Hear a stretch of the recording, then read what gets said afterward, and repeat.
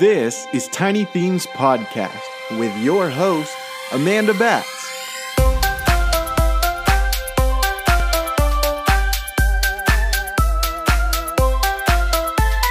Hey everyone, and welcome to another episode of Tiny Themes Podcast. I'm your host, Amanda Batts, and I'm excited to be here with you this week.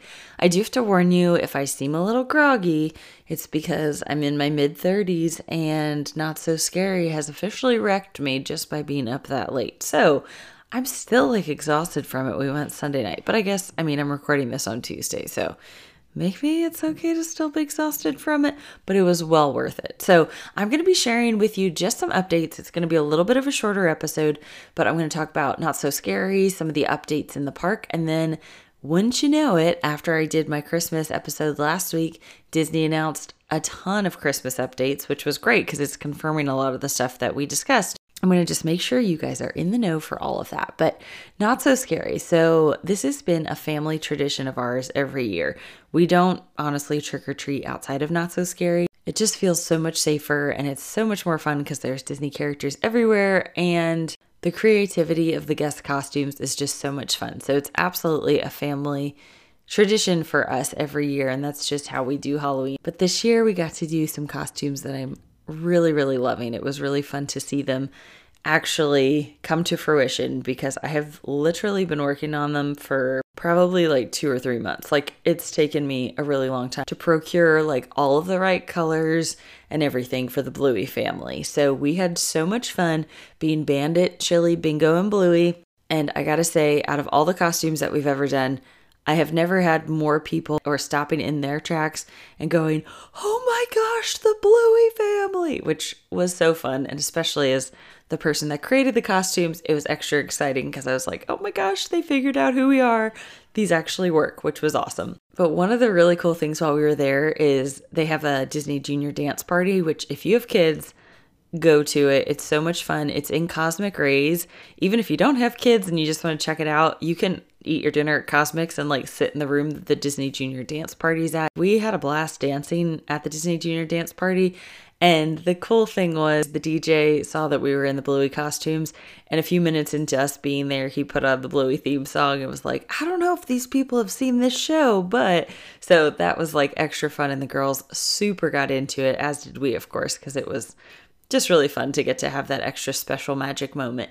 But something else that was super cool at the Disney Junior Dance Party is Powerline Max and his team surprised all the guests and came in and did the whole routine, which is awesome. There must have been at least 10 dancers that came with him. So it was really, really fun and an awesome surprise and delight. They added trick-or-treat scoops to pick out the candy. So normally the cast members will hand you a few pieces of candy and drop it in your bag.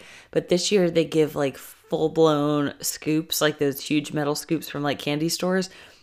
And that's what they used to give the candy out to everybody, which was so fun. And the bags filled up way quick, which was also extra fun. And now, legitimately, every year when I go, I'm I don't even need to buy Halloween candy because, first of all, there's no way we're going through all of that candy. And second of all, I don't need to worry about giving trick-or-treat, going to Target and paying an arm and a leg for candy because we literally have this huge pumpkin bowl filled with candy that we got from Mickey's Not So Scary Halloween Party. And something else that we found this year was a parade spot that Michael scoped, and obviously this would work for any Magic Kingdom parade, but right by the shooting gallery in Frontierland, there's this little table that has a checkerboard, and we sat there. It's tucked away. The girls learned how to play checkers, or at least Tallulah did, and it was a really great way to wait for the parade because normally, you're sitting person to person. It's just a little bit much, especially with toddlers. So that was fun because they had space to spread out. We parked the stroller up there. It was just way easy. And Vivian, my youngest, is definitely not as into characters up close than she loves them from far away. So it was really nice to have that distance, but also still be able to see it from a really cool perspective. So we got to watch the parade from back there as well. And then the Seven Dwarves, that was an exciting thing to have them back at Not So Scary because they've been gone since, I think, 2019 was the last time that they've been around. And they're so fun to see all seven dwarves. So we waited in line. It only was about a 25-minute wait. We went near the end of the evening. And it's pretty funny. If you check my social media, you'll see it. But Vivi was like the life of the party. She was up the whole time we were there. Tallulah conked out at like 11, which was still a very long evening for her. But it was funny because when we were in line, Michael was holding her and she legit fell asleep on his shoulder. And so we had Michael holding her like a baby next to Sleepy. It just felt right, which is great. It was such a fun party as always. We always have a blast at that party. Oh, I should also mention treat trails. So one of the cool things that they have are trick-or-treat trails. This year they had one of them over by Tron. And if you are going to go to one of the next couple of parties, or if you're going next year, just keep this in the back of your mind.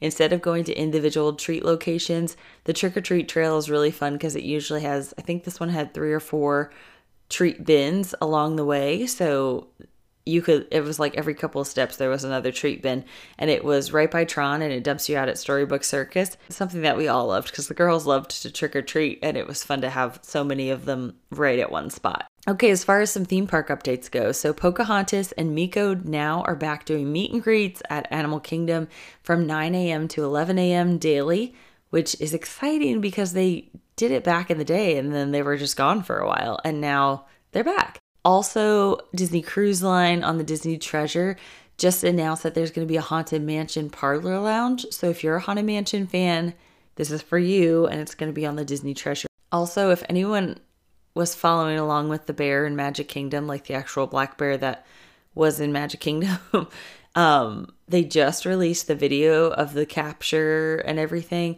and it was just wild. Like, it was so crazy. I guess the bear was fine and he's released in the wild and doing great, but it was just wild to see like what all they had to do.